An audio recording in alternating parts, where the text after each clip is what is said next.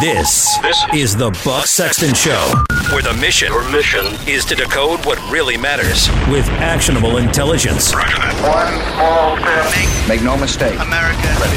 Great. You're a great American. Again. The Buck Sexton Show begins. Activate. Former CIA analyst. Former member of the NYPD. Buck Sexton. It is Buck Sexton. Now.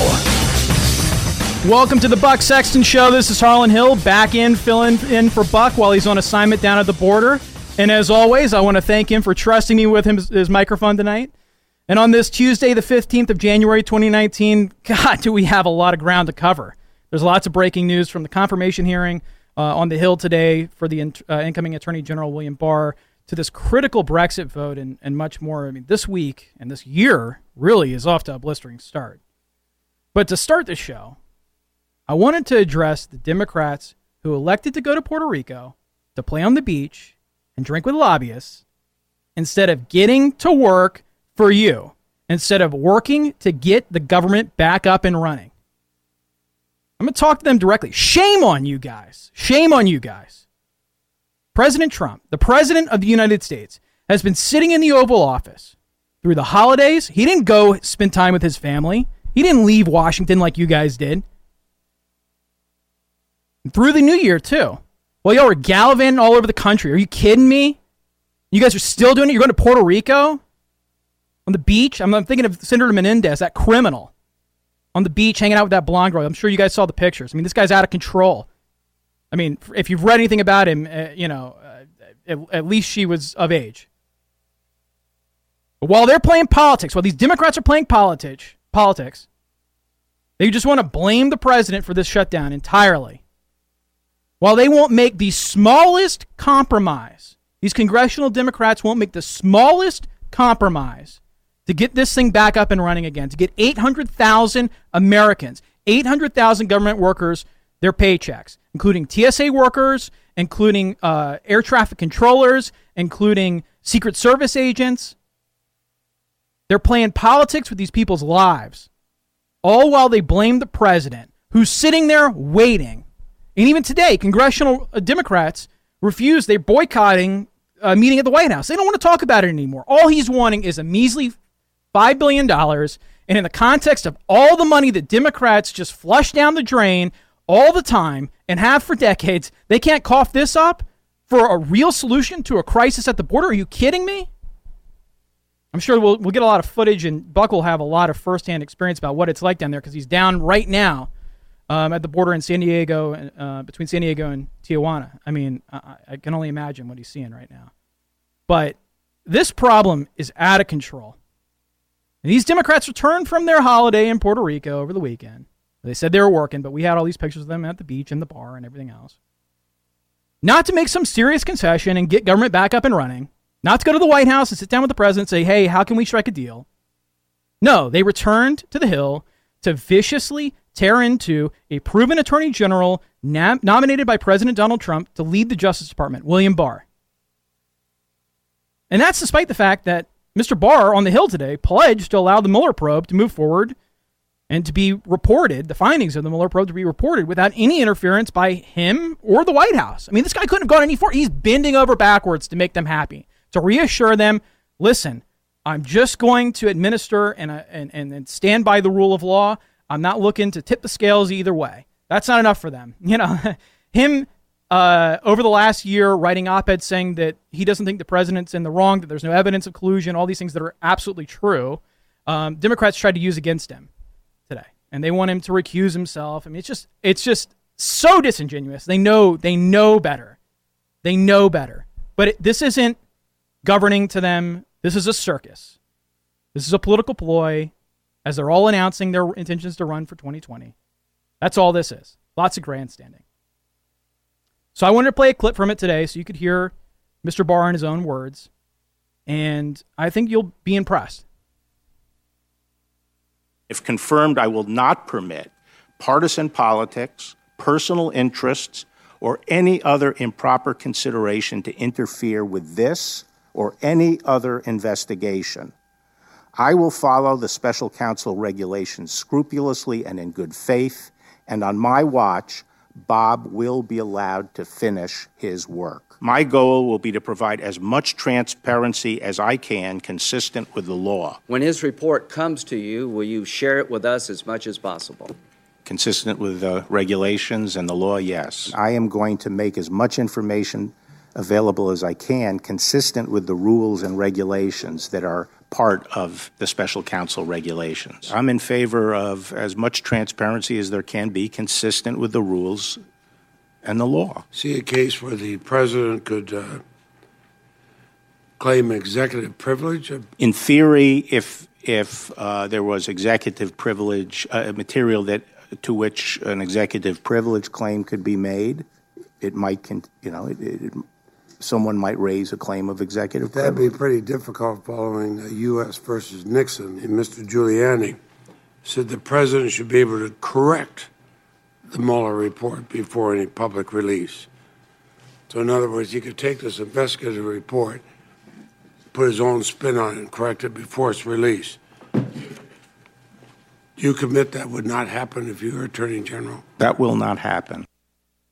Joining me now to discuss is Victoria Tunsing, a former Justice Department official and a former chief counsel to the Senate Intelligence Committee. So she's got experience both at the Justice Department and on the Hill. Victoria, thank you for joining. Oh, what fun. I listened to the hearings today.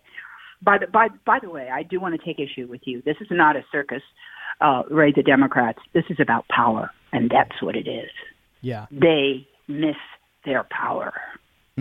I think you're right. But in the process, they've turned this into a circus. So maybe we'll split the hair there. Now we're in agreement. Okay, there you go. So, but this gives me some serious pause because I'll be honest, as a Trump loyalist, which is what I am, I didn't like some of the things that Mr. Barr said today. But he bent over backwards to accommodate Democrats and say, look, I'm going to stay above this. I'm not going to interfere. I'm not going to allow this report that comes out of the Mueller probe to be edited, So, whatever can be. Rudy really didn't mean editing it. He thought he wanted to look and see if there were things that would be in dispute that he could bring back. This is done all the time. It was done under the independent counsel law when there was a required report. And everybody who was a target or a defendant in the case was allowed to review the report and come back with saying, hey, here's a mistake here. Well, and just to clarify that. I gotcha 100%. And so, what was your read on Mr. Barr today? How did you think his performance was? He was excellent. And Joe and I supported him. My husband, Joe Geneva, and law partner, and I supported him from the get-go. We think that he's the perfect person. Look, he gave where he had to give. There was no way he could come there and say, no, I'm going to stop the Mueller investigation this minute. In fact, for all of us who support Trump, that would not be a good thing. Mueller's would be in glory if that happened, because he's got nothing. So then he can say, like he's wont to do, oh my, they interfered with me. I really had all this stuff. Yeah. Make him take it to the end and show he has nothing. Well, and that's the frustrating bit here. So obviously the special counsel has not been around for 3 years, but this talk of Russian collusion and these accusations predate the election of President Trump. They started to plant the seeds of doubt to undermine the credibility of the incoming administration even before Election Day.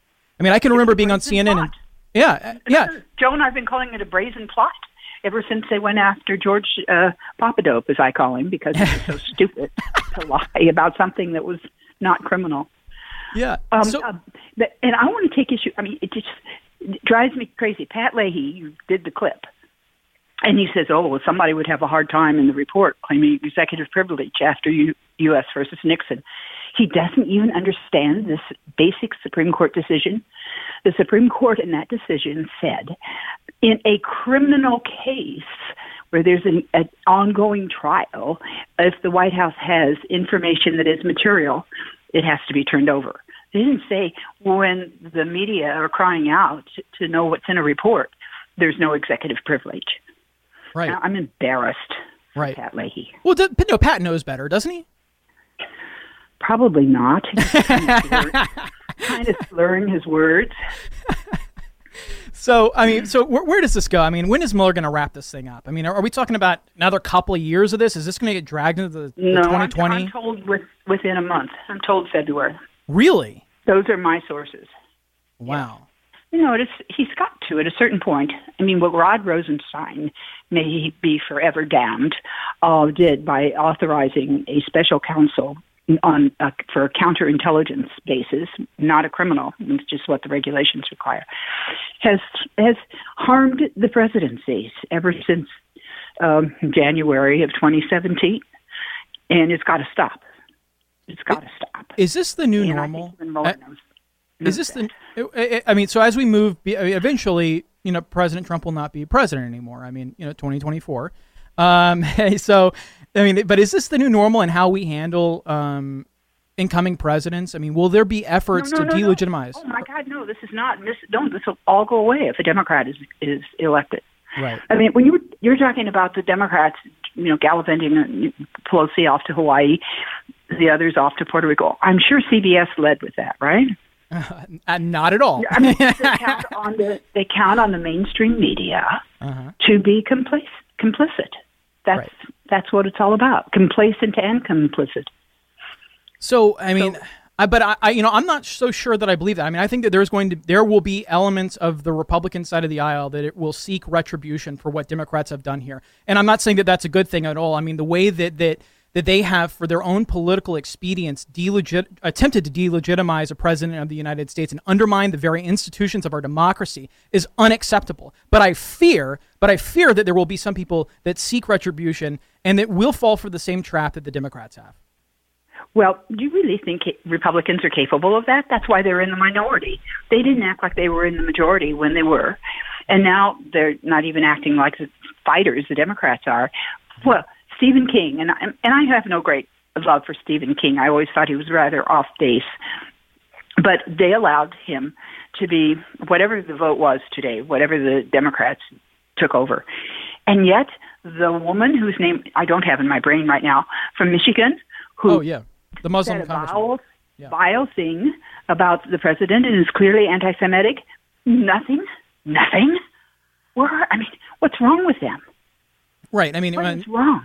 And she had a devout, anti-Zionist at one of her parties, anti-Semitic. Absolutely. Yeah, and they don't want to go after her. That should have been joined.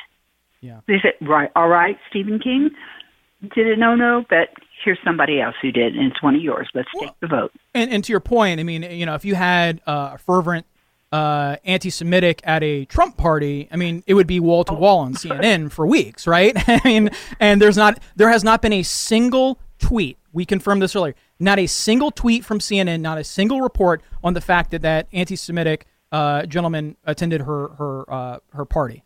Not a single one. No, and this is why if we just elect a Democrat president, this will all go away. Yeah. I fear that you're right. Anyway, so Victoria, I'm going to bring you right back after this break. Everyone stick around. We've got a lot more to discuss, lots of breaking news. The phone lines are open, so give us a call at 844-900-2825. That's 844-900-BUCK. Stay tuned to the Buck Sexton Show. In the midst of all the whining coming from the left, I mean, it's just crazy these days, right? They're chasing people out of restaurants, yelling at you in the coffee shop, acting like a bunch of maniacs. You have to wonder, why in the world would anyone act this way? My guess is they're just not getting their daily dose of Black Rifle coffee. I drink Black Rifle every morning. In fact, it's such delicious coffee that I'm usually a guy that likes a little con leche in my coffee. But guess what? I drink it black because it's Black Rifle for one. And also, this is delicious small batch roast to order coffee. All right. I am a Silencer Smooth Blend guy, but their entire catalog of different beans and blends is amazing. Black Rifle is roast to order and is guaranteed fresh right to your door. Nothing cures a bad attitude like starting your day with the most American coffee ever, Black Rifle coffee. Visit blackriflecoffee.com/buck. Receive 15% off your order. That's blackriflecoffee.com/buck for 15% off. blackriflecoffee.com/buck. Welcome back. You're listening to the Buck Sexton Show. I'm Harlan Hill, filling in for Buck. The phone lines are open, so give us a call at 844-900-2825. That's 844-900-BUCK. President Trump has asked Congress for $5.7 billion to build a wall along our southern border. And he said that if necessary, he may declare a national emergency to act unilaterally and that he has the authority to do so. He's walked it back a little bit, saying that it shouldn't be necessary, that Congress should just act and help him build this wall together. But as is the case, anytime a president attempts to circumvent Congress and act unilaterally, there's a legal question about whether he should do so and whether he can do so. I personally think that President Trump has a very strong argument to make here and that he does have the authority to act unilaterally. But I want to talk to an expert on this to help me break down some of the specifics of it. So I'm welcoming back Victoria Tunsing, a former Justice Department official and former chief counsel to the Senate Intelligence Committee.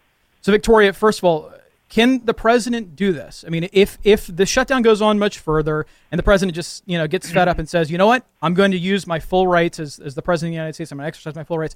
Does he have the legal authority to go and build this wall under a national emergency?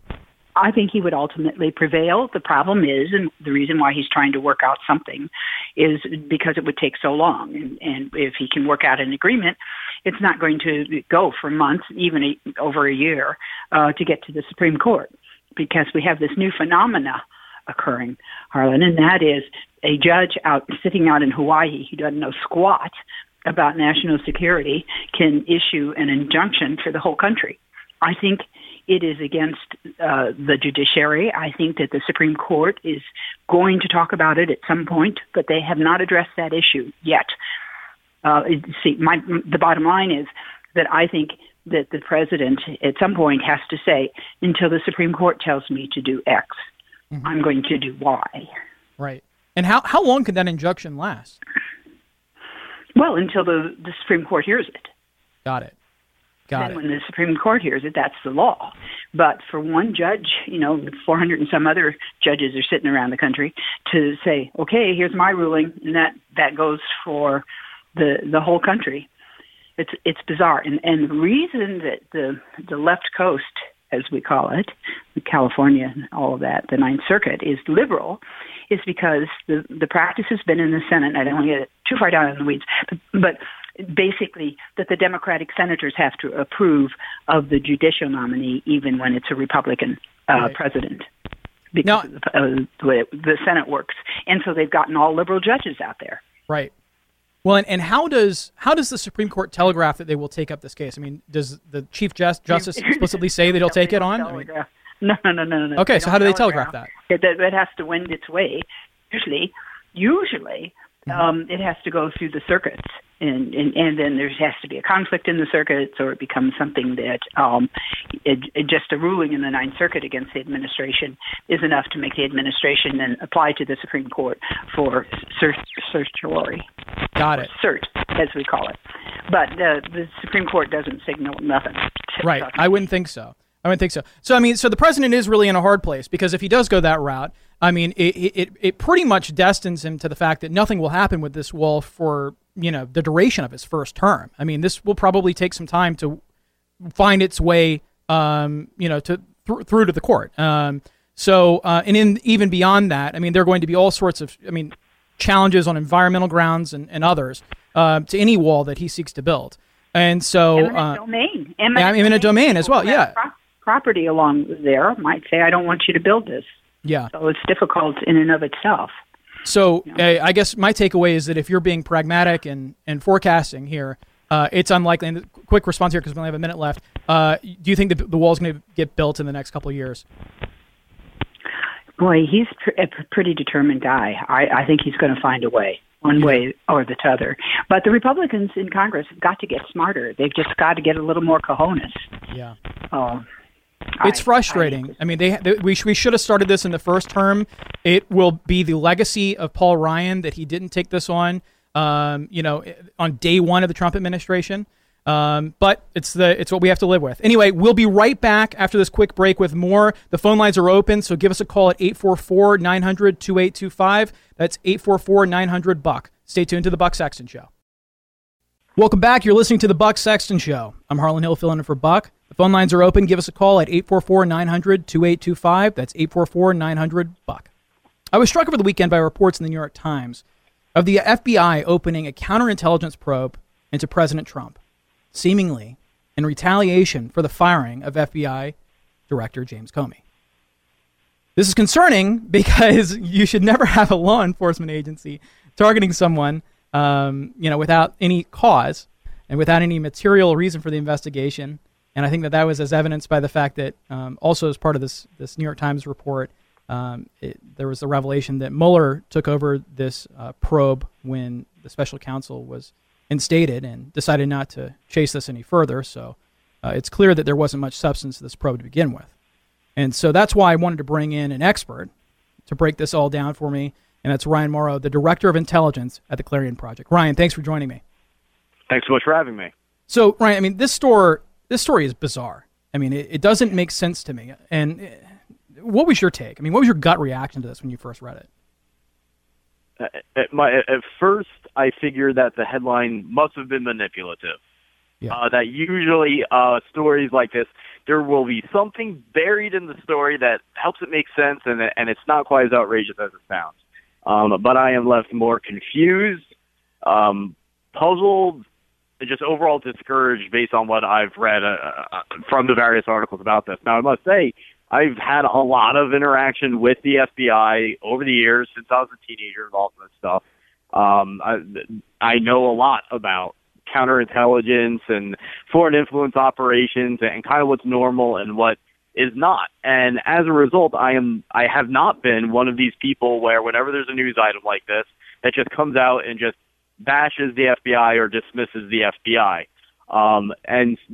But then I read this and it doesn't make any sense because we were told that for a long time before this period of time when Comey was fired, there was a counterintelligence investigation about Russian influence operations targeting Trump and probably a lot of other people, but that's not in the news, and that's not being leaked out. So how this would be new, and what is it about the firing of Comey and what Trump said after that would somehow constitute new evidence to suggest that Trump is an agent of Russia, either knowingly or unknowingly, like just meaning he's just being manipulated and doesn't realize it. There's no answer to what that is, what that basis is. I reviewed everything I could find on what Trump said after firing Comey that could, by some stretch, be said to be evidence that he's an agent of Russia, and I didn't find anything. The most you could ever say is that his comments about how, I fired Comey, so pressure over Russia should be alleviated, and he said that to the Russians. The most you could conceivably argue from that is that it's evidence of obstruction of justice, maybe. But that's it. Well, help me understand, how common are these counterintelligence investigations into foreign influence or election interference? I mean, how often do we see these come out of the FBI, particularly targeting politicians? This goes on all the time. You just don't hear about it because it's classified information. It's not supposed to be part of the appearing in the press. There aren't supposed to be these leaks. But this is a different situation because there was enough open source information in addition to what was classified and leaked or not classified but still confidential and leaked. That it made it into this big story and that it fits a political narrative questioning the legitimacy of Trump's election campaign and his victory. So it's different in terms of size and how people are reacting to it. But overall, there are ongoing FBI counterintelligence operations trying to find out what countries are bribing or influencing politicians or anyone influencing the political realm, oftentimes without the target even knowing about it. Like not just colluding, but it's common for foreign governments to try to implant someone near someone that's influential to whisper lines in their ears in order to sway their opinion. So all that is common. The one big question that I think keeps this going beyond what it should have been, and why, and I agree with Andrew McCarthy, who basically said that one of the key problems we have is that Trump doesn't help himself sometimes. Are these incidents where when it comes to whether it's Putin or it's Erdogan in Turkey, whatever they're putting out as their spin on world events, it does seem that Trump, for a certain period of time, regurgitates those lines. He doesn't act as an agent or a puppet. He violates their will. So he's not acting as an agent, but I still can't, and I'm having a lot of trouble getting past the fact that when Erdogan or Putin says something, then all of a sudden Trump says basically the same thing. So there's some level of trust there, or there's someone near Trump who is reciting those lines that he trusts. I'm not sure what's going on there. But that's a far cry from what the headlines are leading people to believe about this FBI thinking that Trump was some type of KGB spy. Right. Well, and I got to tell you, from a Trump supporter's perspective, this feels like the deep state, right? This feels like somewhat of a soft coup. And I say that because it's not just one isolated case. I mean, you have to also look at the text messages from Peter Strzok. I mean, that was infamous. I mean, there's a pattern here. And maybe it's fair, maybe it's not fair, but from a Trump supporter's perspective, you feel like where there's smoke, there's fire, and there are attempts within the government by people that have been there for a long time to undermine the incoming president of the United States at the time, and now the president of the United States. And that's very frustrating. What do you say to those people? I would say I agree with them. I mean, this is one of those things where, in a way, I agree with all sides and disagree a bit with all sides. But fundamentally, what you said about the deep state, and my definition of the deep state is what's more commonly accepted, which is just that there are special interests there. There are career officials in the government who have political ambitions, all these types of things that we've known has gone on for a long time. And then the term deep state is a way of summarizing it all. And I think that when you define deep state in those terms, then what you're describing absolutely goes on. And if you have a lot of interaction with people in government agencies, particularly those like the State Department or the intelligence community, there is a certain level where the arrogance becomes, well, first of all, very hard to deal with, but you can tell that these are people who feel that they have been entrusted to lead the country as opposed to implement policy, and privately look at themselves in the mirror and say, you know what? Look at all those senators and the presidents. I'd be better than all of them. They may not say it, but you can tell. So that type of arrogance and political agenda, even to the point where they don't realize it's a political agenda, I come across that in different agencies of government very frequently, and that would include the Justice Department. So those damning texts from Peter Strzok, where he's even admitting, like, I don't think that there's anything here, but he's also earlier texting saying we need to stop Trump. It's like not that surprising to me. Yeah. Well, before you go, I know you have this new project, Finding the Mountain of Moses. I know it's a new film on the Exodus story. Can you tell us a little bit about it? Yeah, so this is an independent project, completely unrelated to what we were just talking about. But you can look it up on YouTube by searching Finding the Mountain of Moses, or go to the website SinaiInArabia.com. And basically over the past 2 years, I've been doing some covert filming in Saudi Arabia. Wait, so you actually went to Saudi Arabia to shoot some of this? Yep, I took 3 trips there. That's part of the reason I haven't been on Fox and these other places as often, because that's where I was. But tell me about that before. I mean, so tell me, what was it like going to shoot a documentary about Moses in Saudi Arabia? How welcoming were the people of Saudi to you to film this? Well, this is what'll blow your mind, because Moses is part of Islam in northwestern Saudi Arabia, where we found, but we got evidence of these sites that are said to be linked to Moses and the Exodus story, and really bring the story to life in a way never seen before. The Saudis all run up to you because they haven't seen an American in person. And one of the first things they'll say to you is, did you know Moses was here? Did you know that Moses and the Yahud, the Jews, were here? And they just love talking about it and want the world to know about it. They're proud of the fact that there is a significant Jewish history in northwestern Saudi Arabia. Really? But the problem is that the archaeological sites, most of them, are covered up by the Saudis with fences and police patrols. And so Until now, there hasn't really been compelling video and photo evidence out there for people to see. But once you watch the film, if you read the book of Exodus in the Bible, you'll be able to envision most of the events described now. What did you uncover? I mean, what were the big revelations? I mean, did you get actual access to these sites or footage from the sites? I mean, what did you find? Oh, yeah, I did. Previously, there was a handful of Americans that were trying to get in to follow this theory, but they kept getting arrested and their stuff taken. And that luckily did not happen to me.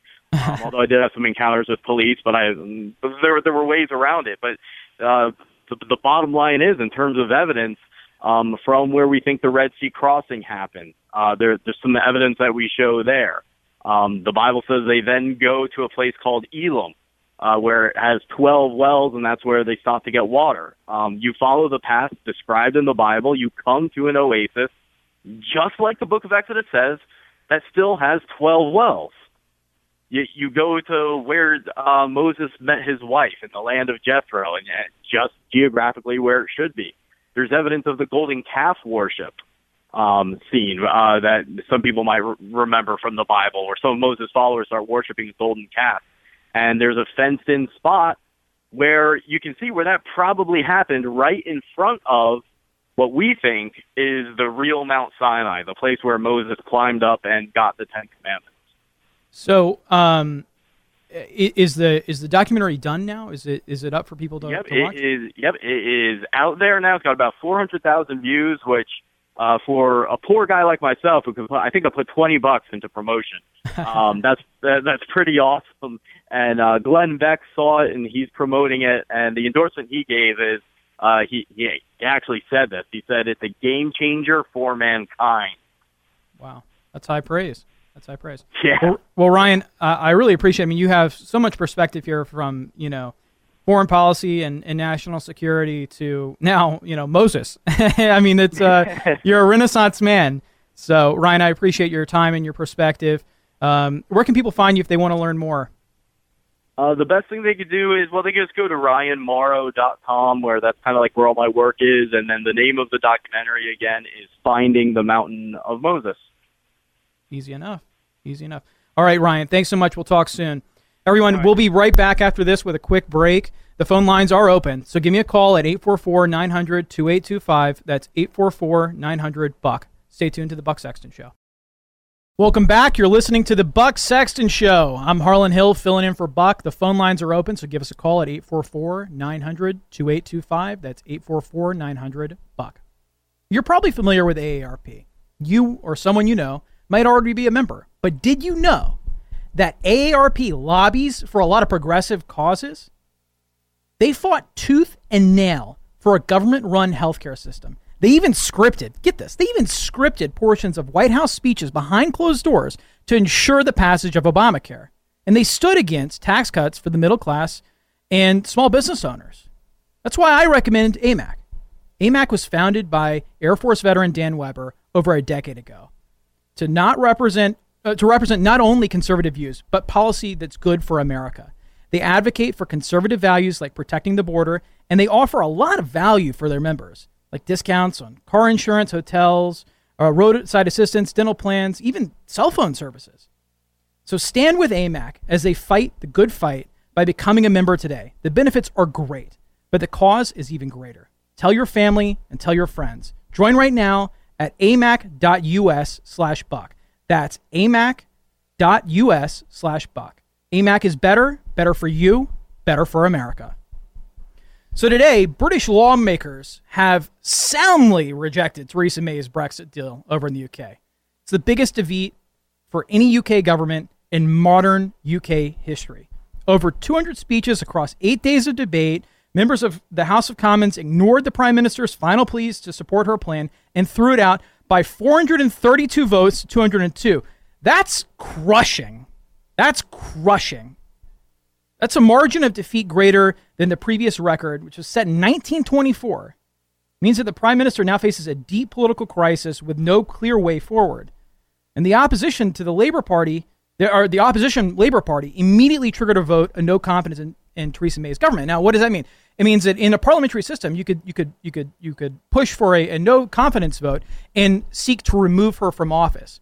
If her party and a majority of parliament no longer have confidence that she can do her job, they can remove her and they could put in someone new. The Labor Party can't do it on their own, but as part of a larger coalition, including members of Theresa May's Conservative Party, they could pull her out. So she's in a perilous state. And the trajectory of the United Kingdom, because Brexit is such an important issue for them, is really in question. And acknowledging the scale of the defeat, the Prime Minister said she would allow time for the House of Commons to debate that motion tomorrow on whether the Parliament has confidence in her. The Labour Party leader, Jeremy Corbyn, who's kind of like a Bernie Sanders-style socialist, called the defeat catastrophic and said the vote of no confidence would allow the House of Commons to, quote, give its verdict on the sheer incompetence of this government. You know, he may be a crazy left-wing socialist, but given how resoundingly she was defeated today at this Brexit vote because she has totally mismanaged it, he might actually have a point. May urged lawmakers to listen to British citizens who voted to leave the EU, and she said, quote, I ask members of all sides of the House to listen to the British people. Now, listen, nobody is really questioning, or at least none of the conservatives that voted against this today are questioning whether or not to leave the UK or leave the EU. They're questioning the deal that she struck. Now, here's a great example of why her deal is so bad. It would provide for the ability for the United Kingdom to trade with the European Union. But if the UK wanted to do a trade deal with the United States, which obviously they would want to do, we're one of their major trading partners, that would have to be approved by the EU. No one in their right mind would ever agree to that. So the fact that Theresa May even had the guts to take this to the floor, it just shows how, to use Jeremy Corbyn's own words, how incompetent she must be. Now listen, guys, I want to hear from y'all. I'm going to take some calls, so make sure that you call in. The phone lines are open. We're going to be taking some calls soon. 844-900-2825. I want to hear what you think about this government shutdown. I want to hear about what you think about all these Democrats running off on vacations to Hawaii and Puerto Rico while President Trump has to stay back in the White House and try to work out a deal. So call us, 844-900-BUCK. Stay tuned. Welcome back. You're listening to the Buck Sexton Show. I'm Harlan Hill in for Buck. The phone lines are open, so give us a call at 844-900-2825. That's 844-900-BUCK. With the media hyperventilating about Russian collusion and the government shutdown, one thing we don't hear much about anymore from the media is the VA, a department that has let our veterans down at every turn for decades, and which is arguably the single best example of socialized medicine just not working. Joining me to discuss that and many more is an expert on this, Chris Naweem. He's also a good friend of mine, and he's the vice president of Next Veterans, as well as an Iraq War veteran. Chris, first of all, thanks for your service, and thanks for joining us. Great to be with you, Harlan. So help me understand, like, what's happening right now? Is this still an issue, the VA, like the wait times and all of that?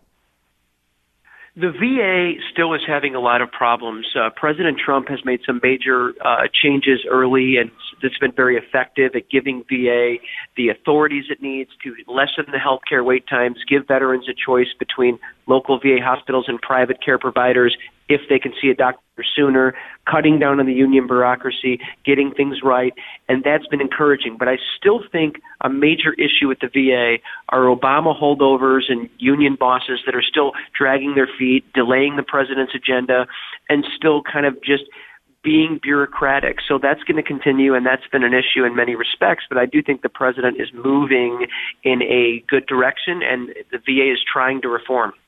So you're telling me that, well, this actually makes sense, because we hear this from every different department across the federal government, that there are Obama holdovers that are in there that are undermining the mission of this administration to make some meaningful reforms and changes. And you're saying the VA is no different. It's the exact same thing there. It's exactly the same. And the VA is also the second largest federal agency next to DOD. Wow. So we're looking at 300,000 employees. It's a very, very large bureaucracy. And there's a lot of high-ranking federal employees that, frankly, just want to kind of keep things the same. And there's really no incentive to improve and change processes. So there's a lot of finger-pointing. And the veteran ends up being sort of second to the bureaucrat. It's the VA before the veteran. I think the Trump administration has tried to put the veteran in front of the VA. And I think putting the veteran in front of the VA is the real trick to the reform, and I think the president's working on that now. So, what are the biggest pain points for the VA? Like, if you had to identify the three biggest problems, what are they? Number one is continued health care wait times for veterans and trying to get the bureaucracy to allow veterans to have these private consults when the VA line is too long so they can see a doctor. Number two is staffing because of long bureaucratic rules to actually fill doctor positions, which I think if you get the more bureaucrats out behind desks and more doctors in there, will solve that. And the third one is twofold. One, the canine testing program is a big distraction. It's a total disaster. It needs to be shut down. What is that? The canine testing program. What is that?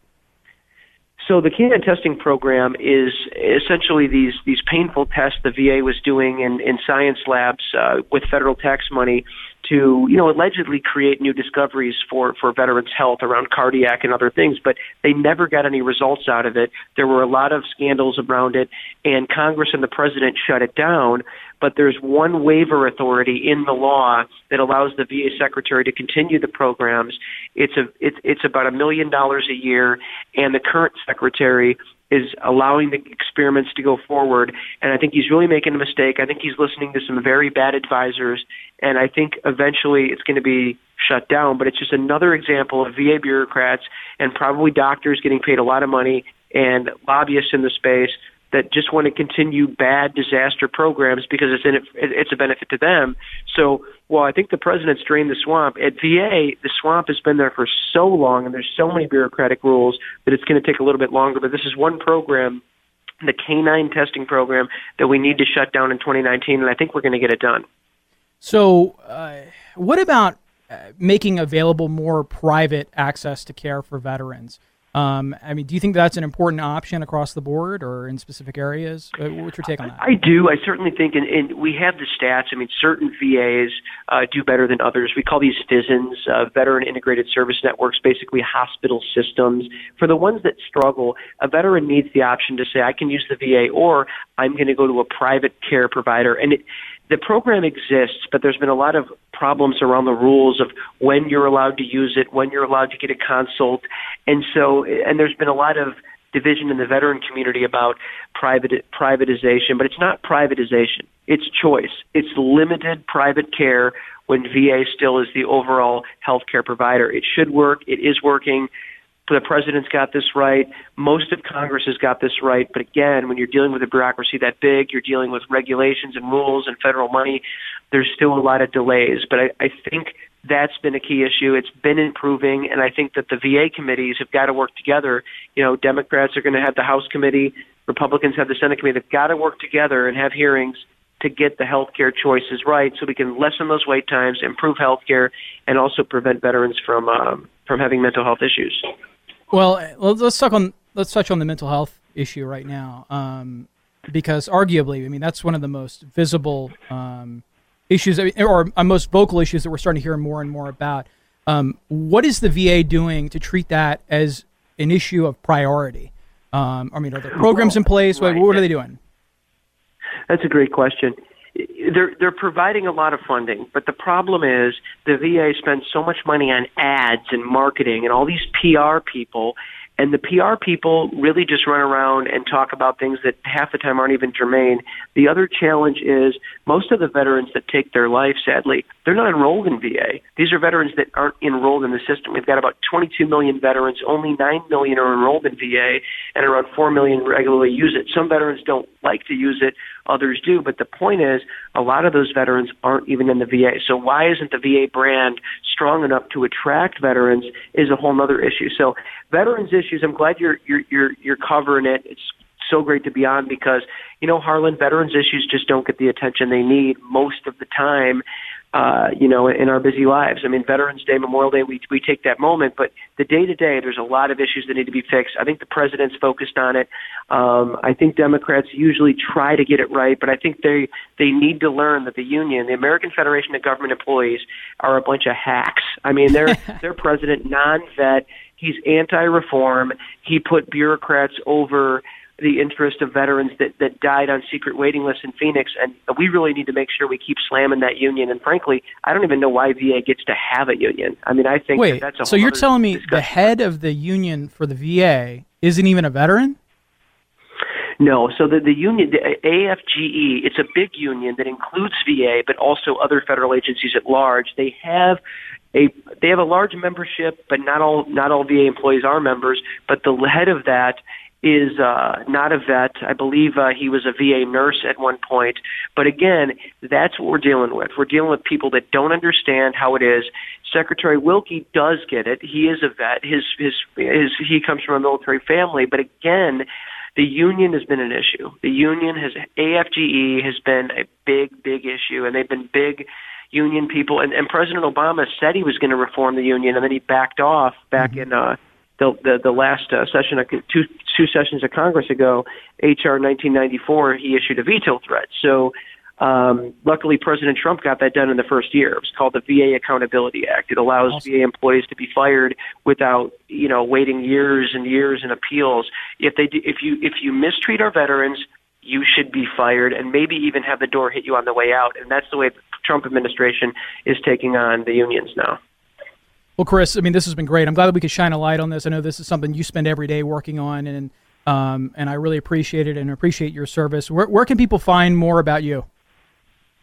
They can find me at my name and Twitter. It's ChrisNeiweem, like Mike Niweem, Chris Niweem. I am the Vice President of Next Veterans and work on a lot of veterans issues, and I'm always happy to hear veterans issues, try to work them out, and hear different perspectives on these VA policy issues. Thank you so much, Chris. As always, I really appreciate your time. Thanks for having me, Harlan. We'll be right back after this quick break. Make sure that you dial in. Give us a call at 844-900-2825. That's 844-900-BUCK. Stay tuned. The Russians exploited a massive backdoor into the foundation of our democracy. Moscow's attack on American democracy. The work by Russian agents to try to destabilize American democracy. It's everything you need to know about the threat to our democracy. You have Republicans who are silent and seemingly okay with this kind of attack on our democracy. There is no question that Russia attacked us. Or attacks, ladies and gentlemen, on our Constitution. Attack on the integrity of our elections. An attack on our democracy. The first time we've had an adversary attack us that we have not responded. This is Harlan Hill. I'm back in for Buck Sexton while he's on assignment down there in California on the border. We wanted to play that clip because this is just an endless barrage of mainstream media attacks against the president that are almost word for word identical. And it's not just the media. I mean, it's also Democratic leadership, people like Barack Obama, Hillary Clinton, others, right? Where they say that, this Russian collusion that has still not been substantiated is, quote, destabilizing democracy, an attack on our democracy, an attack on us, blah, blah, blah, blah, blah. And they do it because if they repeat it enough, they think that it will become truth. And at its core, this is an attempt to delegitimize the president of the United States. And it started long before even the election. And if you were here for our first segment in the A block, you heard the great conversation that I had with a former official at the Justice Department about this. But this process of delegitimizing the incoming president of the United States started even before the election. I can remember being on CNN in, I think it was October, either late September or early October 2016. And I said on there that the reason that this Russian collusion story came up was, quote, to plant seeds of doubt in the event that President Trump wins, and candidate Trump. And I got to pat myself on the back on that one. I get some things wrong, but I got that one right. That's exactly what this was. That's exactly what they've turned out to do. And it's only been turned up. They turned the dial up by orders of magnitude after his election, and then again after his inauguration.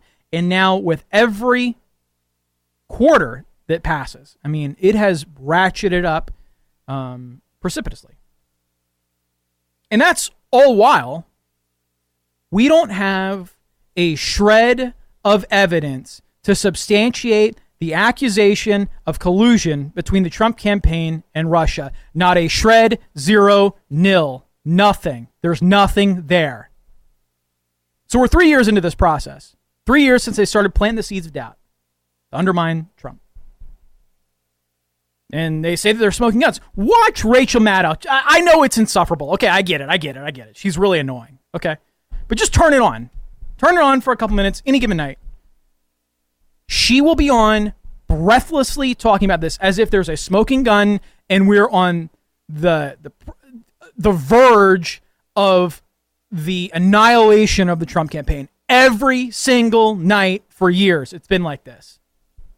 It's like the little boy that cried wolf. Every night.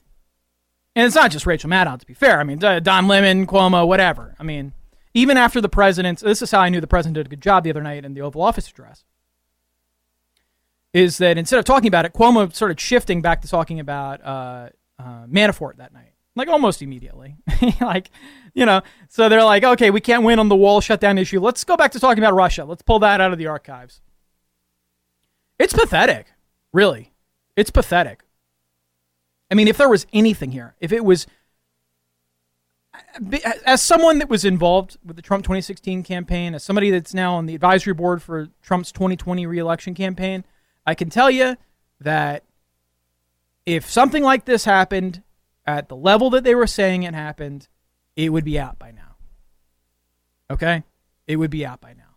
There would be smoking guns. Mueller wouldn't be taking all this time to come to some sort of... We would have already have indictments and arrests for collusion. We don't. Now, do we have other... I mean, did they get Manafort on some of his personal dealings? Oh, yeah. Yeah, did they get some Trump people for, you know, allegedly lying under oath? Yeah, okay. Yeah, they perjured themselves. You know, not on this issue, but, you know, on a variety of issues. They made mistakes. Yeah, totally. They got him. Fine. Okay. You got Manafort because he didn't pay his taxes. Great. What does that have to do with the charge of collusion against President Trump? Nothing. Nothing.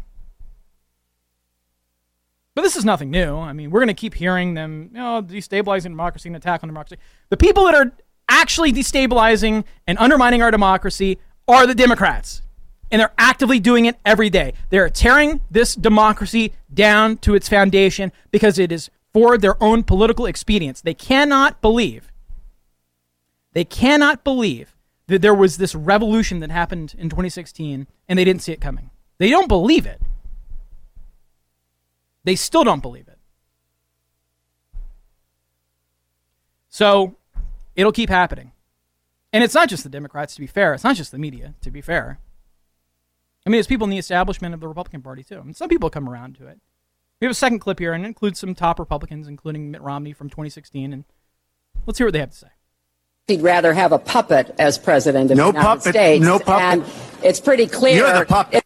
What Donald Trump is saying is that he would unilaterally surrender to Russia and Putin, give Putin a massive foreign policy victory. This is a race between a man who praises Vladimir Putin, pursues Putin. And he thinks Putin's a good guy, so I just can't go there. Donald Trump says he admires Vladimir Putin.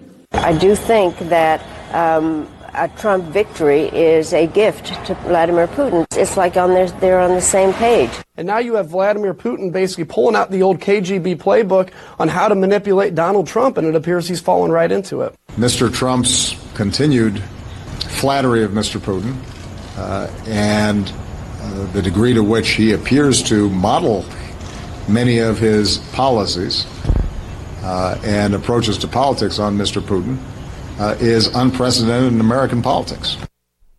Well, I got to give a couple people in there some credit for coming around, seeing the light, because those latest clips were from 2016. You know, Senator Graham and Senator Cruz, you know, they've both seen the light, right? And they're firmly on the president's team, and they know that this Russian collusion accusation is totally unfounded and unsubstantiated. So I give them credit for that. But the rest of them, I think, are largely.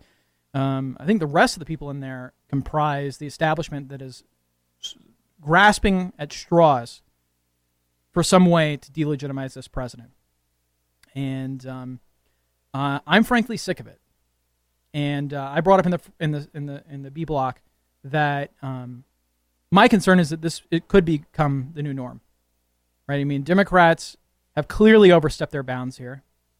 They have worked to chip away at the foundation of democracy purely because they don't like Trump, right? It wasn't enough to oppose him and obstruct him on all of his policy, but they've got to tear him down as a person and as the president.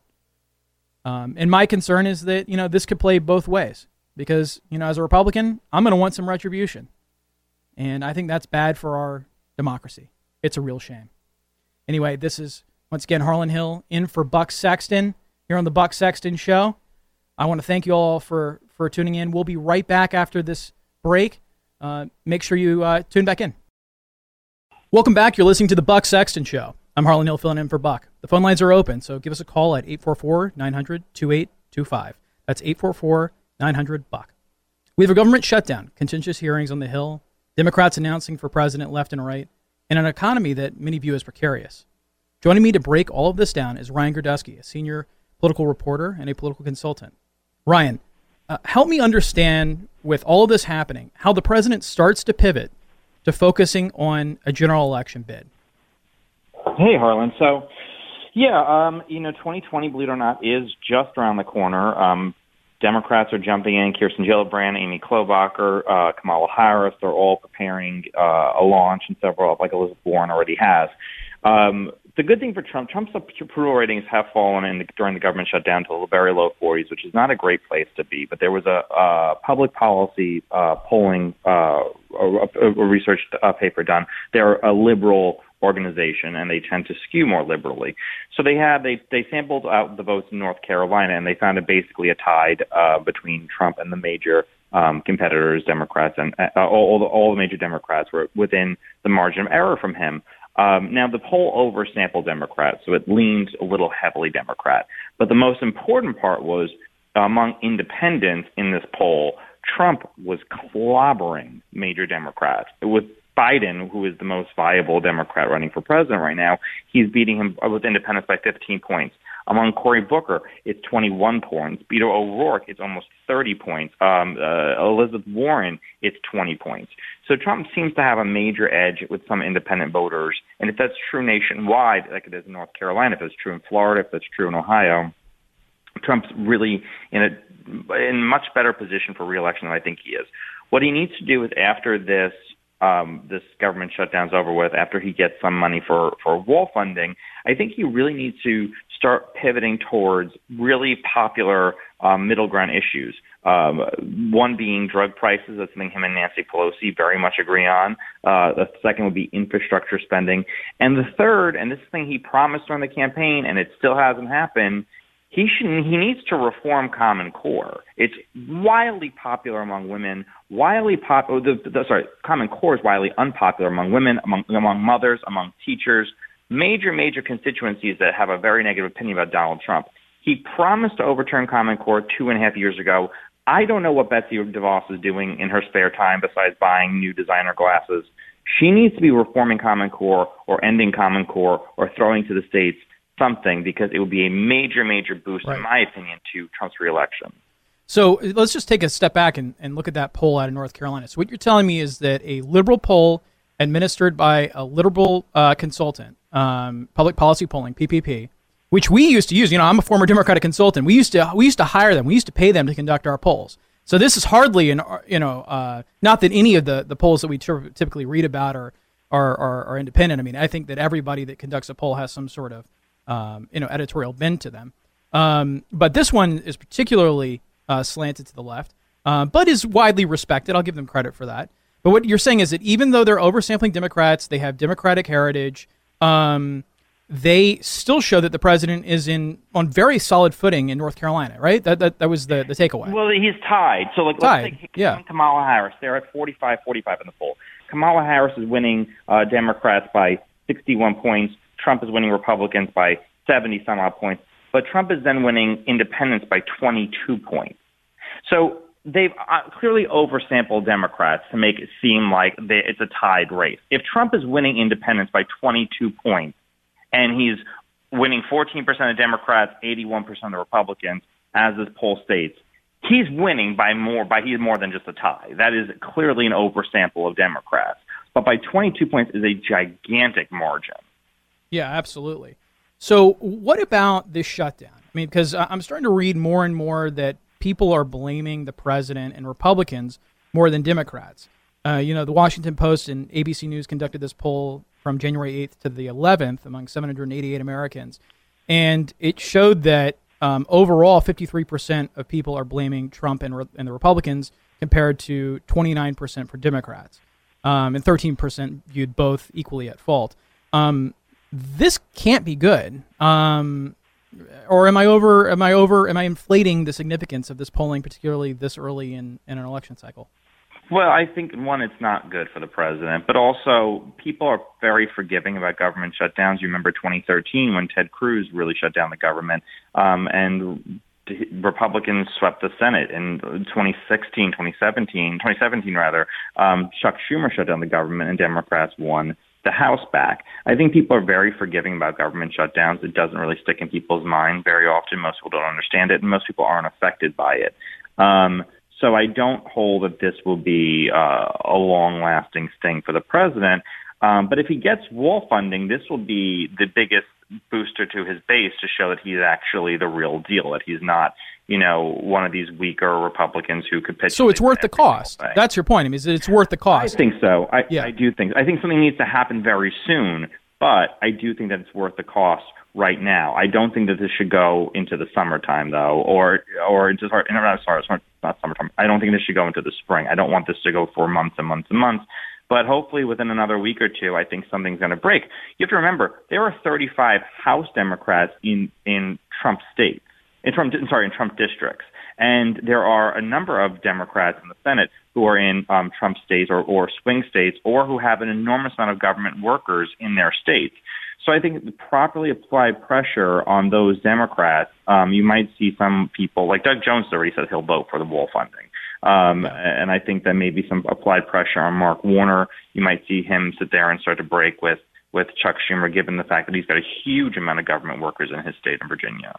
Well, and one concern, though, is that Democrats are applying a lot of pressure on the back end, from what I've heard, to the public sector unions representing TSA workers and air traffic controllers. Now, under current federal law, these unions are barred from striking. But I think the Democrats and the unions want to test that in the courts. And if you had air traffic controllers and TSA officials striking that would bring this country to a halt, the ability to travel and conduct business to a halt, I can't forecast what the political consequence is going to be for both sides if that were to happen. I mean, that is apocalyptic. And I think that's what Democrats know. And they figure that they're going to end up on top there. I mean, the Washington Post did a little bit of reporting on this today. I think that this is a distinct possibility. Maybe not right now, but the further we go into this, I think the Democrats are going to get more aggressive. And I don't see them backing down and giving even a modicum of concession to the president on this. I mean, they know that that would be too much of a political loss for them. And they know that they have the president kind of pinned in here in a way. And they have some of these outside players like these public sector unions in their back pocket that they can probably bring a little bit more pain to bear. I mean, how concerned are you about that? I have not heard that story. That is concerning, but it would have to go to a court case, and it'd have to work its way through the courts before they could strike. So, I mean, that would take some period of time before they could actually move on that. Well, the alternative, though, I'll push back a little bit, is that you may just have some of these federal workers start quitting. You know, if you're a TSA worker and you haven't been paid in weeks, that right? Could definitely happen. Mm-hmm. Yeah, that could absolutely, or they won't show up for work like that, yep. and such has happened in certain areas. But I don't think that that necessarily is going to be enough to bring the economy to its knees or affect travel to the extent that people are saying it will. And if worse comes to worse, I think that Trump really then should balk his advisors and sit there and do an executive order, not executive order, but an executive emergency stating that we need to build a wall or have the Seabees build a wall.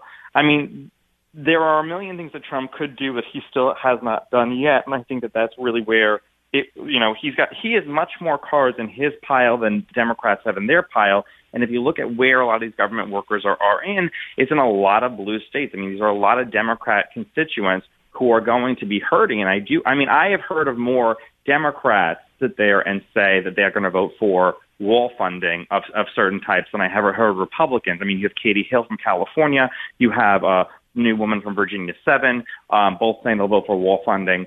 And you've Doug Jones saying about for wall funding. I do think that there's an opportunity to sit there and start breaking with these moderate Democrats in these Trump districts, where if you have a majority plus all Republicans voting for wall funding, you may be in a situation where Nancy Pelosi is dealing with a minority of Congress on this position. So I certainly think that may change the media fight. And that may be Trump's best bet, is that Nancy Pelosi is doing it against the will of her own Congress, or of her own House, rather. And you also have Trump's State of the Union going forward, which will give him a huge chance to speak to the American public. But yeah, other than that, I think that he should declare an executive emergency. Why doesn't he declare an emergency, or deploy the U.S. Army Corps of Engineers? I personally know that people inside the administration and senators like Lindsey Graham is all over television saying that he supports an executive emergency. I know for a fact from people on the Hill it does not actually support that and has told Trump not to do that. An executive emergency is wildly unpopular in polling, but I just don't believe many people are following this story of whether or not the wall is being built. I don't believe that, the country is going to be enraged or not enraged based upon something that 99.8% of the country will never see. Most of us will never go to the Tucson area of the border to sit there and see the wall being completed or not completed. I don't think that this is as big of a story or as big of a political battle as Democrats are making it out to be. I think at the heart of it, if you look at the ABC poll, the one major drop, support for the wall had increased from, I think, 32% to 42%, or something around that number. But the one major drop was people extremely against the wall dropped from 54% to 38%. I just don't think many people support this wall. And also in the ABC poll, 45% of people who oppose the building of the wall wanted Democrats to sit there and support wall funding because they just want the government to open back again. Only 50% are asking Democrats to hold their ground. So it's about 25% of the country who are sitting there telling Democrats, don't give any concessions, don't give any concessions. Almost half the people who are opposed to the wall are now for building it just to reopen the government. I don't think that Nancy Pelosi has overplayed this, where people are actually opposed to the wall as much as she thinks they are. So let me ask you to make a prediction. I mean, 4 weeks out from now, is the government back up and running, or are we in the same spot we're in right now? Within a month, I do think so. I think something has got to give within a month. I think that within a month, you're going to have, because the most important thing that's going to be happening come November of 2019 is you're going to have major elections in the legislature in Virginia, and you're going to have a lot of Republicans pushing on Trump to give concessions in for Republicans in Virginia. So I think that by the spring, I think the government will, within 4 to 6 weeks, I think the government will be up and running again, and we will have some type of money for a border wall, whether it's through an emergency action or through the Democrats in Congress giving something up. All right, Ryan. Where can people find you if they want to learn more? My website, RyanGrodusky.com, or Twitter @RyanGrodusky, or on Facebook, Ryan Grodusky. Awesome. Ryan, thanks so much for joining me again. I'm sure I'll see you soon. We'll be back after this quick break with more. The phone lines are open, so give us a call at 844-900-2825. That's 844-900-BUCK. Stay tuned to The Buck Sexton Show. Welcome back to The Buck Sexton Show. I'm Harlan Hill, filling in for Buck. The phone lines are open, so give us a call at 844-900-2825. That's 844-900-BUCK. In the midst of all this whining coming from the left, the Kavanaugh hearings, the ridiculous Democratic Party government shutdown, you have to wonder, why in the world would anyone act this way? My guess is that they're not getting their daily dose of Black Rifle coffee. Let me tell you, this coffee is good. I brew a cup, or maybe more like 10 cups, every morning while catching up on the news from overnight. And Black Rifle coffee is roasted to order. It guarantees that you're getting it fresh, a delicious coffee with every order. Black Rifle Coffee gives a portion of their sales to veterans and first responder causes. And Black Rifle Coffee Club makes things easy. Just pick the blend you want, the amount you want, and Black Rifle ships that coffee to your door every month. It's hassle-free. Makes it really easy. I do it myself. Nothing cures a bad attitude quite like starting your day off with the most American coffee ever, Black Rifle Coffee. Visit blackriflecoffee.com/buck and receive 15% off your order. That's blackriflecoffee.com/buck for 15% off. blackriflecoffee.com/buck. I started the show by addressing the way that the Democrats elected to go to Puerto Rico to play on the beach and drink with lobbyists instead of working to get the government back up and running. Shame on them. I mean, it's just ridiculous. And in the last segment, if you heard it with Ryan Gerdusky, we sort of addressed the fact that, there's no winner here. If you look at the polling, it's divided between Democrats and Republicans. More Republicans blame Democrats for the shutdown. More Democrats blame Republicans for the shutdown. And independents don't know which way to go.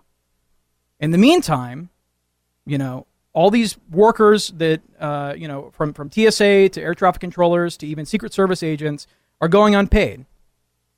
And what the president's asking for is something relatively mild.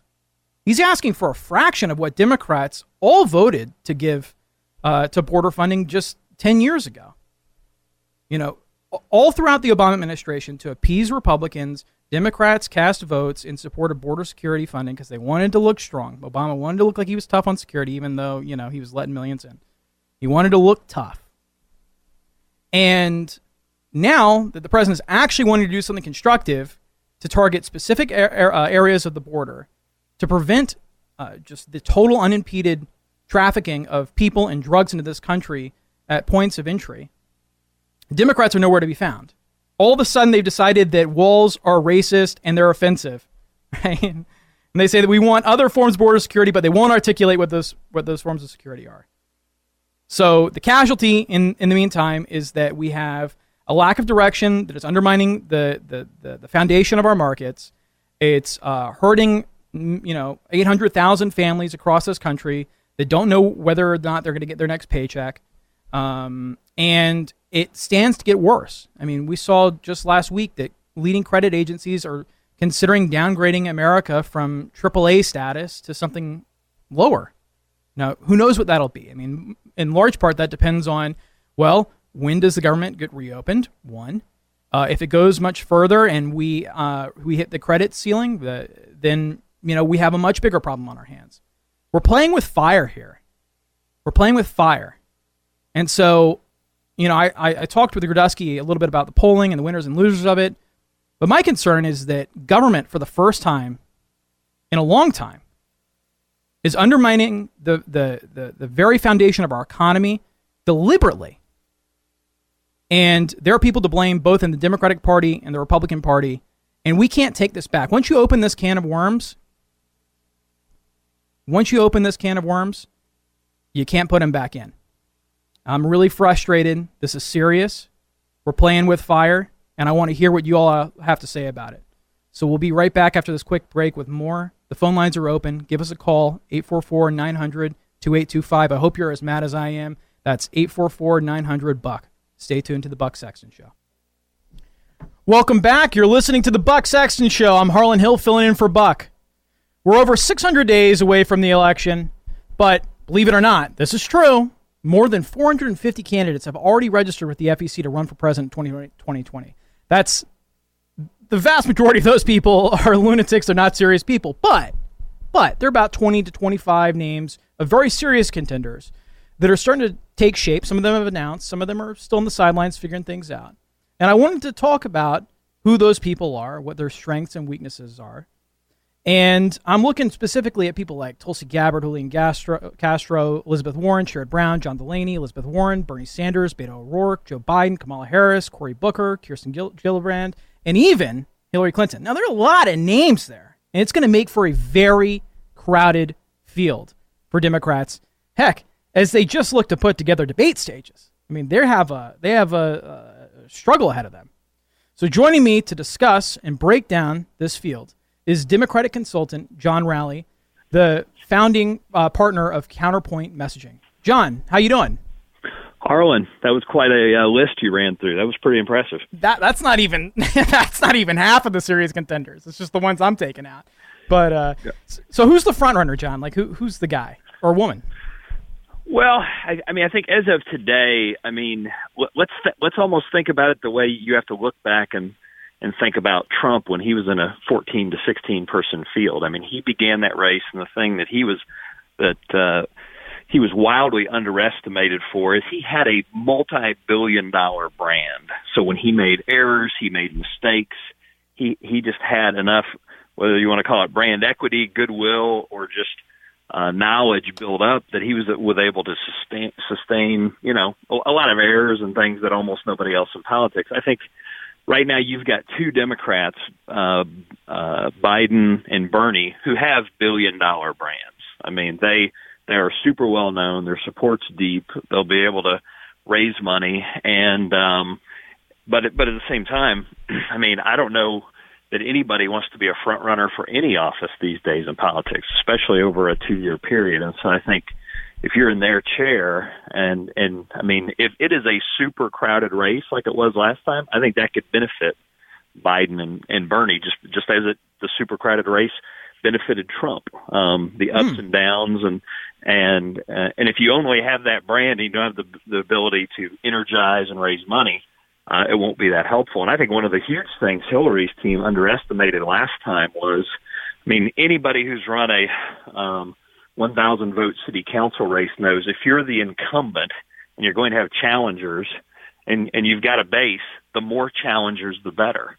And at the end of the day, if there would have been 5 or 6 relatively modest to strong challengers, I mean, Hillary probably would have run away with the primary last time, even though Bernie Sanders ran a great race. I mean, just creating that one-on-one environment coalesces the 40% that are going to be no to almost any candidate in a primary. So, I mean, I think that's where you would start. I mean, I think they have huge advantages, but I don't know anybody that would want to run an intense 2-year presidential campaign as the front horse right now. Well, and the added pressure there is that you can only raise, you know, for the primary cycle. So there's the financial question. If you get in now and you start burning capital, well, yeah, you have an advantage in that you're already out there and you can start building the fundraising machine that you need to run for president. But once those dollars are spent, you can't go back to the well. Conventional wisdom in a lot of races is if you're the front runner, you want a shorter race. But yeah, you have to begin that exposure and attack. You have to light that fuse, and then you also have the money fuse as well. So it's a real challenge. Absolutely. So maybe the better question then is, instead of who is the front runner, what faction of the Democratic Party is going to win here? And this is going to really boil it down. It's going to be kind of simplistic, but is it the moderate wing of the Democratic Party that's a little bit more pragmatic, or the progressives like, Cory Booker or Ocasio-Cortez, somebody like that? Which wing of the party is going to win? Well, I think all of the presidential candidates are pretty progressive and are going to run as pretty progressive candidates. I mean, I think you've got some slight variations, but I mean, you know, from Biden to Beto to, a lot of the different senators, I think they're all going to run as pretty progressive candidates. I don't think there's going to be dramatic ideological differences. I don't think we're going to have a conservative Democrat or even somebody who's a cautious moderate, really, in terms of policy. And I think also a misconception about a lot of Democratic primaries is just going furthest to the left ensures victory. I mean, I think you have to motivate, you have to communicate that you've got a connection with the electorate and you're inspiring people and you really believe whatever your rap message or lane is. I think it's one of the amazing things about Beto O'Rourke's rise right now. I mean, he does not have the billion-dollar long-term relationship brand that a lot of the others do. So we could certainly see him flame out quicker. But I think he's got this connection right now, and it's not just in Texas with Democratic voters and a lot of primary voters. And the other challenge is there's going to be a lot of floating around in any primary where you've got well-known candidates, whether it's a race for governor or mayor or the presidential race. We're going to go into Iowa with a number of candidates that all the Democrats like. And so I think some late momentum could be big as well. And I think the other thing that people don't think about right now is everybody's matching up the candidates against each other and against Trump right now, but trying to imagine outside events that impact the campaign. I mean, if the investigation heats up, if we have impeachment hearings, what that does to U.S. senators' opportunity versus, many of them have a ways to go still. And so trying to anticipate those sort of events. And I think also, is there somebody who could be the RFK candidate and time this to get in at the moment where a couple campaigns collapse or a front runner has a bad run and kind of make the late RFK style 1968 entrance at the right time to conserve resources, conserve energy, and but that's also a risky strategy in a 10 to 15 person field. Well, and so one thing that strikes me is that you had California move up its primary date. It'll coincide with Texas and Florida. That seems to me that it would advantage Kamala Harris in her bid. Beto will have, obviously, an advantage in Texas. And he has national name ID. But the fact that he was just on the ballot there and almost executed an upset of Ted Cruz in a solidly Republican state, and he's a dynamic figure, leads me to believe that he should fare very well there. And then Florida's, an unknown. But, if you have big delegate holes getting split up between these major candidates early, it's going to be very difficult for a front runner to emerge. And it strikes me that means that not only are you going to have a crowded field, you're going to have a very long primary process, and that this will go all the way to the convention. One, does that concern you? Two, are you concerned about the potential for a brokered convention? Not really. There's been lots of talk of that in the last couple of decades on both sides. It hasn't really happened.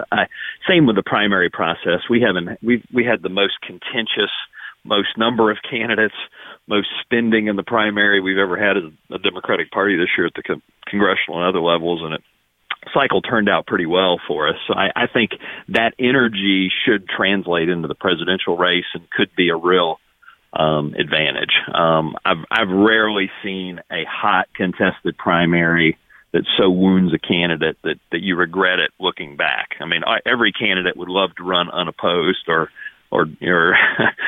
kind of walk through a primary, but that doesn't mean it's good for the Darwinian process that is running for president. I don't think it hurt Obama. I think it helped him. I don't think it hurt Trump. I think it helped him. And so I'm not that concerned about it. It's hard to tell. I mean, you would certainly think structurally it helps Senator Harris in California or Beto in Texas. But if you look back to 92, I mean, what happened when Tom Harkin ran is everybody just said, well, why try in Iowa? The real battle's New Hampshire. And so it almost made Iowa the sort of state that everybody was grading on a curve. Now, a lot less,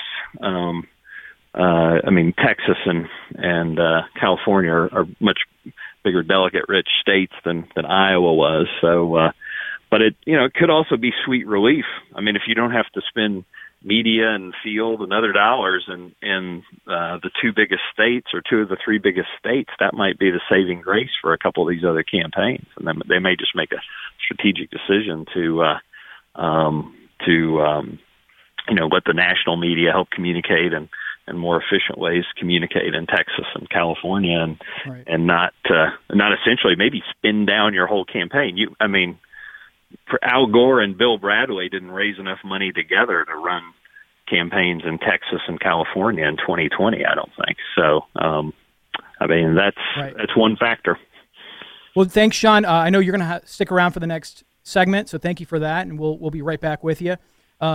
Guys, if you're familiar with AARP, and you probably are, either you or someone you know is already a member, but did you know that the AARP lobbies for a lot of progressive causes? They fought tooth and nail for a government-run healthcare system. They even scripted portions of White House speeches behind closed doors to ensure the passage of Obamacare. And they stood against tax cuts for the middle class and small business owners. That's why I recommend AMAC. Why AMAC? Well, AMAC was founded by Air Force veteran Dan Weber over a decade ago to represent not only conservative views, but policy that's good for America. They advocate for conservative values like protecting the border and much more. And they offer a lot of value for their members, like discounts on car insurance, hotels, roadside assistance, dental plans, even cell phone plans. So stand with AMAC as they fight the good fight by becoming a member today. The benefits are great, but the cause is even greater. So tell your family and tell your friends. Join right now, amac.us/buck. That's amac.us/buck. AMAC is better for you, better for America. You're listening to The Buck Sexton Show. We'll be right back with more after this quick break. Welcome back. You're listening to The Buck Sexton Show. I'm Harlan Hill filling in for Buck. I'm back with Democratic consultant John Rowley. He's a partner at Counterpoint Messaging. John, over the weekend, we had footage of Democrats like Senator Menendez from New Jersey partying with lobbyists on the beach, on the beach in Puerto Rico. And in context of the shutdown, it kind of struck me as a little tone deaf. Is that the vibe that you've got from the other side of the aisle, or are we overreading this here? Well, I mean, I think the Democrats had done about everything they could do to put a deal on the table for the president, and he just kept saying no. And so, whether Puerto Rico was a strategic flourish that will be a positive, whether going to Hamilton or not was a good idea, but also that's a place where they put some money into the economy that had been, hard hit by the hurricane and also a huge failure of the president. So I think the biggest challenge is that the president owned this shutdown up front, and he is, and I think most polling is showing that even beyond Democrats, among even Republicans and independents, people are laying at his feet.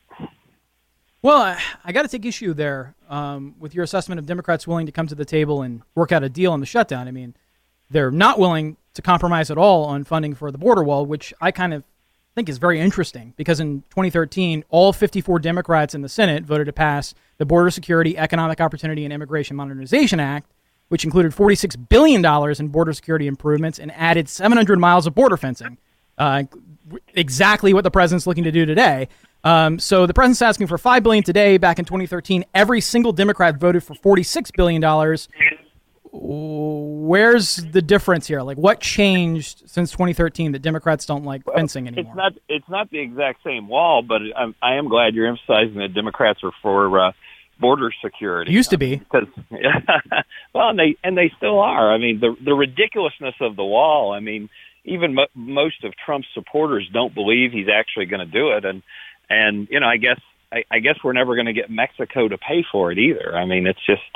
His whole thing was a pitch. It wasn't an actual policy, and I think even a lot of his supporters were caught on tape, even in the primary in general, saying he's just saying that he doesn't really believe he's going to get it done. And so, now that we're weeks into the shutdown over something that just wasn't a believable policy, I mean, gosh, at least whether you agree or disagree, tariffs and taxes and things like that are at least believable policies. This has always just been a phantom. It's been a sales pitch.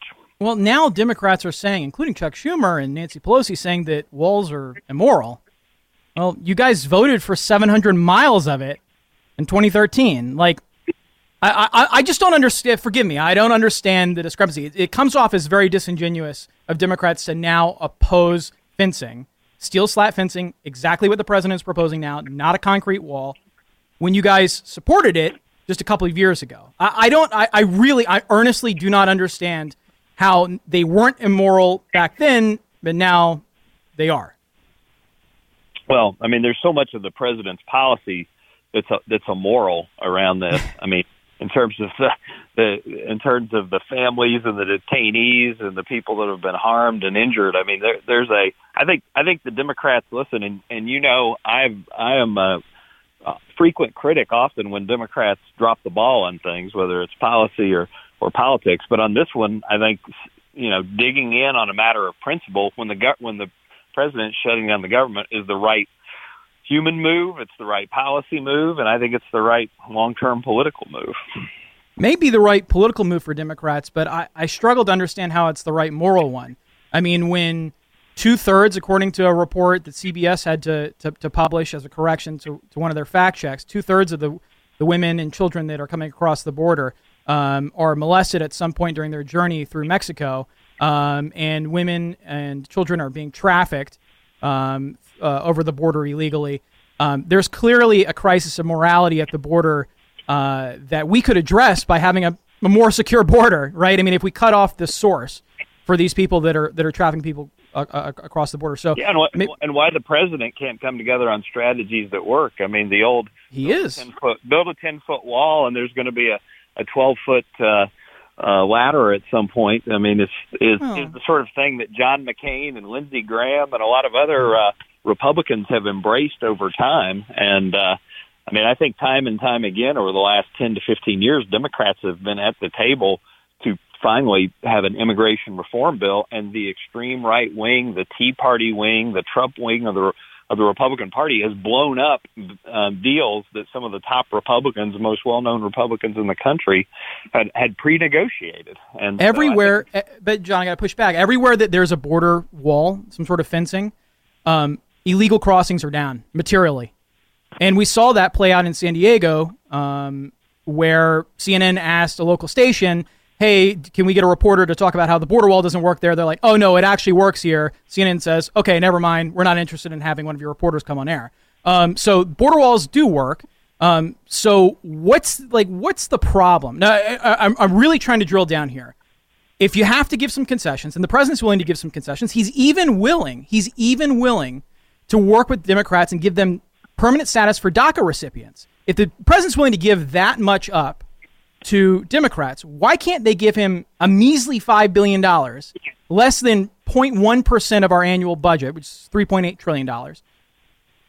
Why can't they give that very small concession just to appease the president, even if you don't think it matters? Well, I mean, the Democrats have been at the table, and they've also been clear all along. This is not going to happen. I mean, so if it's that measly of amount of money, and there's a huge consensus that it won't work, I mean, why would we shut down the government? But there is consensus that it does work. Where crossings are down everywhere we put up these border walls. So we just can't agree on the facts. That's the problem. Yeah. That's the problem. And maybe that's why Washington is broken. But John, hey, I really appreciate your time today. I think we had a good debate, good conversation on the makeup of the 2020 field and on the shutdown here. Where can people learn more about what you do? Sure. My company's website is counterpointmessaging.com. And yeah, if we have another hour, we could maybe get through the rest of the Democratic field. We sped through it pretty well. Anyway, that's right. Thanks, John. You're listening to The Buck Sexton Show. We'll be back with more after this quick break. Welcome back. You're listening to The Buck Sexton Show. I'm Harlan Hill, filling in for Buck. The phone lines are open, so give us a call at 844-900-2825. That's 844-900-BUCK. Even before the government shutdown, the markets were under considerable pressure in the last quarter of 2018. And as a Trump supporter, this gave me some serious heartburn as we looked at 2020 because, frankly, I believe that old trope, it's the economy, stupid. And so I thought I would have somebody come in who's an expert at this to talk me off the ledge. So I've got John Hartley. He's an economics commentator that you'll find on Forbes Magazine and on FoxNews.com. John, thanks for joining me. Thanks for having me, Harlan. So first, I'm just going to ask a very simple question. Are we headed for a recession between now and the 2020 presidential election? Harlan, I think it's unlikely. I think if you look at hard economic data, where we're at today, the unemployment rate's below 4%. Unemployment insurance claims are at a post-war low. And GDP growth is looking like it's going to come in at around 3% for 2018. All of these things are evidence of what I would call a gangbusters economy. I think there's a lot of people who have become somewhat concerned about what's been happening in financial markets as of late. I think there's a lot of reasons why financial markets have been somewhat disconnected from the macroeconomy. One of them being what's happening on the global stage, is happening with the global economic growth. China has been adversely impacted by the ongoing trade negotiations between the U.S. and China. It's important to remember that 40% of S&P 500 earnings come from overseas. And so the U.S. stock market, while it may seem like it's specific to the U.S., is actually can ebb and flow depending on what's happening in international markets. If you look as of right now, the U.S. economy stands above and beyond all the other most other economies around the world, certainly in developed and emerging markets. And so I think what's happening is there's a big disconnect between what's happening in financial markets and what's happening in the U.S. economy. I wouldn't be too concerned about what's happening as of right now, as it relates to whether we're heading toward a recession or not. On average, recessions happen approximately 15% of the time. And so I think I wouldn't be too concerned between now and 2020. It's certainly something that I think you want to keep an eye on, but it's not something that I'm too worried about. I think there's a lot of Democrats out there that maybe are hoping that a recession could happen, but I think it's unlikely. Well, and one thing that was sort of a silver lining is that, every time the Bureau of Labor Statistics comes out with a report, like when they came out with the report for December, I mean, the jobs growth looks solid, and even wage growth. And so, so it seems like despite the turmoil in the markets and this correction, I mean, that's what it is. It's a market correction. It seems like the underlying economy is solid. I mean, and this underlies the longest expansion in post-war history. And so do you think that at least that is what you're projecting, is at least that trend continues? Or are you seeing that things are starting to slow down in terms of, the macroeconomics as well?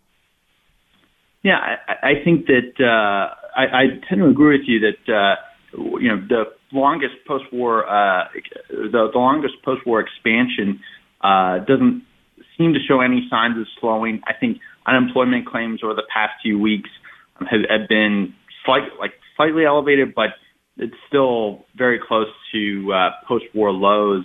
I think one thing that you're seeing, and I think that one thing that positively contributed to economic growth last year, I think many forecasters would agree that tax reform, the Tax Cuts and Jobs Act, which was passed at the end of 2017, this is President Trump's signature tax law and signature legislative achievement, had a lot to do with rising investment or rising capex. So those are things like factories, new equipment purchases that U.S. companies have made.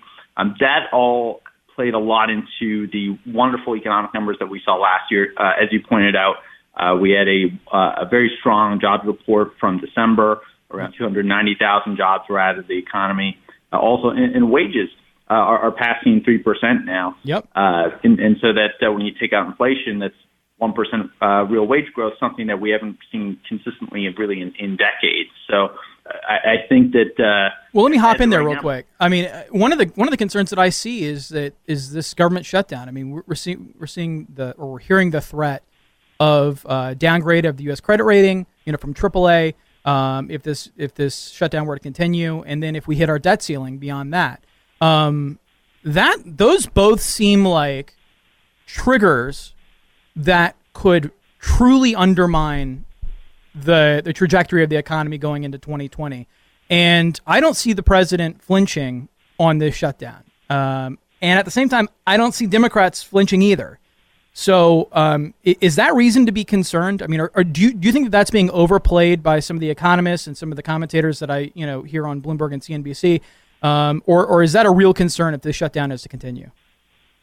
Well, it's a great question. There are costs associated with a shutdown, or there is an impact. But I think, as of right now, I think it's been relatively small. I think it non-linearly increases over time. So I think if the shutdown, which is I think now 24 days long, if it were to go on for another 3 months, I think that's the point where I think you'd want to start maybe being very concerned. But I think as of right now, only 2 or 3 weeks, I think isn't something to be overly concerned about. I would agree with you that I think it's been somewhat overhyped in the financial press that tries to sort of weave a story around every daily move in the market. But that being said, to your point about downgrades, the U.S. debt has been downgraded before. If you remember, in September of 2011, it was downgraded, and this had to do with a standoff over a debt ceiling raise. And what happened there is you actually did have markets go haywire, but there was no macroeconomic fallout from that event. And so I think if you look at 2008, where the rating agencies had so many subprime mortgages rated AAA, I think the credit agencies can get it wrong. And in my opinion, I think they got it wrong when they downgraded U.S. debt in 2011, and if they do it again now, I wouldn't be surprised if markets overreacted. There's a lot of behavioral psychology that goes into market movements, and I think that also plays into why we've recently seen the downturn in markets. There's a lot of certain types of traders, momentum traders, that can have an impact on markets as well. But again, I don't think any of those individual factors is probably enough to derail the economy. There's really only two reasons why an economy will go into recession, at least in kind of the post-war history. One of them is the Fed, when they raise rates very high in response to high inflation. That can put the economy into recession. That happened in the early 80s when you had Paul Volcker raising interest rates nearly to 20%. And the second cause of recessions in the U.S. in the post-war period has been financial imbalances. So these are things like the tech bubble in the late 90s, where you had all your friends were starting dot-com companies and getting rich very quickly, and very weird, strange excesses happening. And similarly, in 2007 and 8, you had a housing bubble emerge, and so those are financial imbalances that can cause recessions. That on top of Fed, what are called policy mistakes, those are the two sort of leading causes. And as of right now, I don't really see either of those being the case. Certainly, with Fed interest rates, short-term interest rates being close to 2%, well below the 20% of the Volcker era. I think with financial imbalances, corporate debt issuance, non-financial corporate debt issuance is maybe a bit higher than historical norms, but I don't necessarily see that as being a massive financial access that poses some threat to the macroeconomy.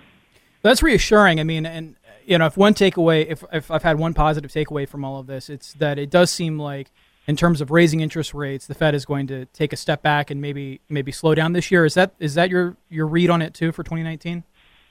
Yeah, if you look at what both Jerome Powell or Jay Powell, chairman of the Fed's been saying, what vice chair of the Fed's been saying, what the Fed funds futures market has been forecasting, right now the market expects around 1 to 2 hikes happening next year.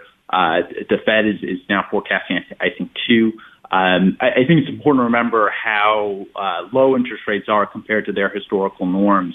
2%, even though it's high, 2.5%, which is where the upper bound of the Fed funds range is right now. Even though it's high, I think it's still low relative to historical standards. And so, I would agree with you that the Fed, I think, is taking a pause right now, and I think ultimately that'll have a reassuring impact both on markets in the economy as well. And the reason why they're raising interest rates to begin with was concerns about inflation, and that I think have borne out to be somewhat alleviated as well. With CPI is now around 2.2% year over year, close to its 2% target. So I wouldn't be too concerned about too many more Fed rate hikes causing some sort of a policy mistake. I think they're being very carefully data dependent. All right. Well, John, thank you very much for talking me off the ledge there. I'm feeling a little bit better about our prospects, and we'll be sure to have you back on again soon. Thanks for having me. We'll be back after this quick break with more. The phone lines are open, so give us a call at 844-900-2825. That's 844-900-BUCK. Stay tuned to the Buck Sexton Show. Welcome back. You're listening to the Buck Sexton Show. I'm Harlan Hill, filling in for Buck. I want to thank you guys for your time tonight. It's always great to fill in for Buck, and I give him a lot of thanks and appreciation for trusting me with his mic tonight. By now, you'll have all heard about Snippy.com. It's a new social media site, and if you've looked at Snippy.com and left, look again. Thousands of listeners have joined Snippy.com, expressing their opinions and stirring up lively conversations. Snippy is an unbiased social media platform that's all about conversation and community. Snippy not only encourages freedom of expression, but guarantees its users the ability to discuss topics freely without suppression from administrators. Check into Snippy.com for a quick update on politics, sports, current events, food, fashion, really anything.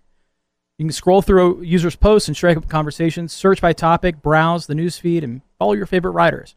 Snippy is a place where everyone is free to express their thoughts, share their opinions, and tell the world what makes them snippy. It's a place where discussion is valued, a place where your opinion matters. It's totally free to join, open to everyone So join at snippy.com and let your opinion matter. No shadow banning and no suppression of conservative thought ever. Now with an updated user interface and exciting new features, it's also available on the Apple App Store and available on the Android Google Play Store. Snippy is your new alternative social media. So tonight, we've covered a lot of ground. I mean, one of my biggest takeaways was that there is nothing that the president can do that would appease Democrats. He literally nominated someone for Attorney General that Democrats lauded, right? In Mr. Barr. They previously lauded him. They've around the funeral of George H.W. Bush, they lauded him as well. And the president decided to bring Mr. Barr in as his Attorney General. And you would think that with that George H.W. Bush heritage, and given the fact that they were just talking about how great that period of time was, that they would see a lot of virtue in that decision. Nope. If you watch the hearings today, they did not. They did not. And so what we're seeing is a fundamental breakdown in the way that our government is operating. And I am concerned because I look at what's happening abroad. I look at Britain, for example, where tonight they had a vote on Brexit. And I can see the dysfunction with which their democracy is barely functioning. And I worry now looking at our government shutdown, looking at the obstructionists in the Democratic Party turning down the president at every turn, even when he tries to do things that they would do, that the Democrats would want to do. For instance, infrastructure spending. When he tries to come to the table with solutions the Democrats should love, with nominations the Democrats should love, they say no. They cry foul. They say that he's a racist. I mean, this is not hyperbole anymore. This is the reality in which we're living. And so I look at that example of Brexit and how dysfunctional they are and how they're about to potentially toss out their prime minister over this Brexit vote. And I'm like, gosh, Western democracy is in trouble. And it's clear why. The common thread through all of this is that there has been a push to populist nationalism. There's been a push to give voice to the people of their own, to put your own country first. In the case of Britain, to put Britons first, and in the case of America, to put Americans first. And that's been rejected wholesale by the establishments of both parties, by the establishment of the Labour Party in the UK, and by the establishment of the Conservative Party in the UK, by the establishment of the Democrat and Republican parties here in the United States. And as long as those establishments refuse to recognize that there's been a tectonic shift in geopolitics under their feet, and they didn't see it coming in either the case of Brexit or President Trump until they realize that this has happened, until they come to terms with why it happened, until they start listening to voters, they won't understand it. They think that these things were flukes. And I believe in the case of American politics that they will be proven wrong in 2020 when President Trump is reelected. Remains to be seen what happens in the UK. I mean, they've got a big mess on their hands. Big mess. Much bigger than the one that we have.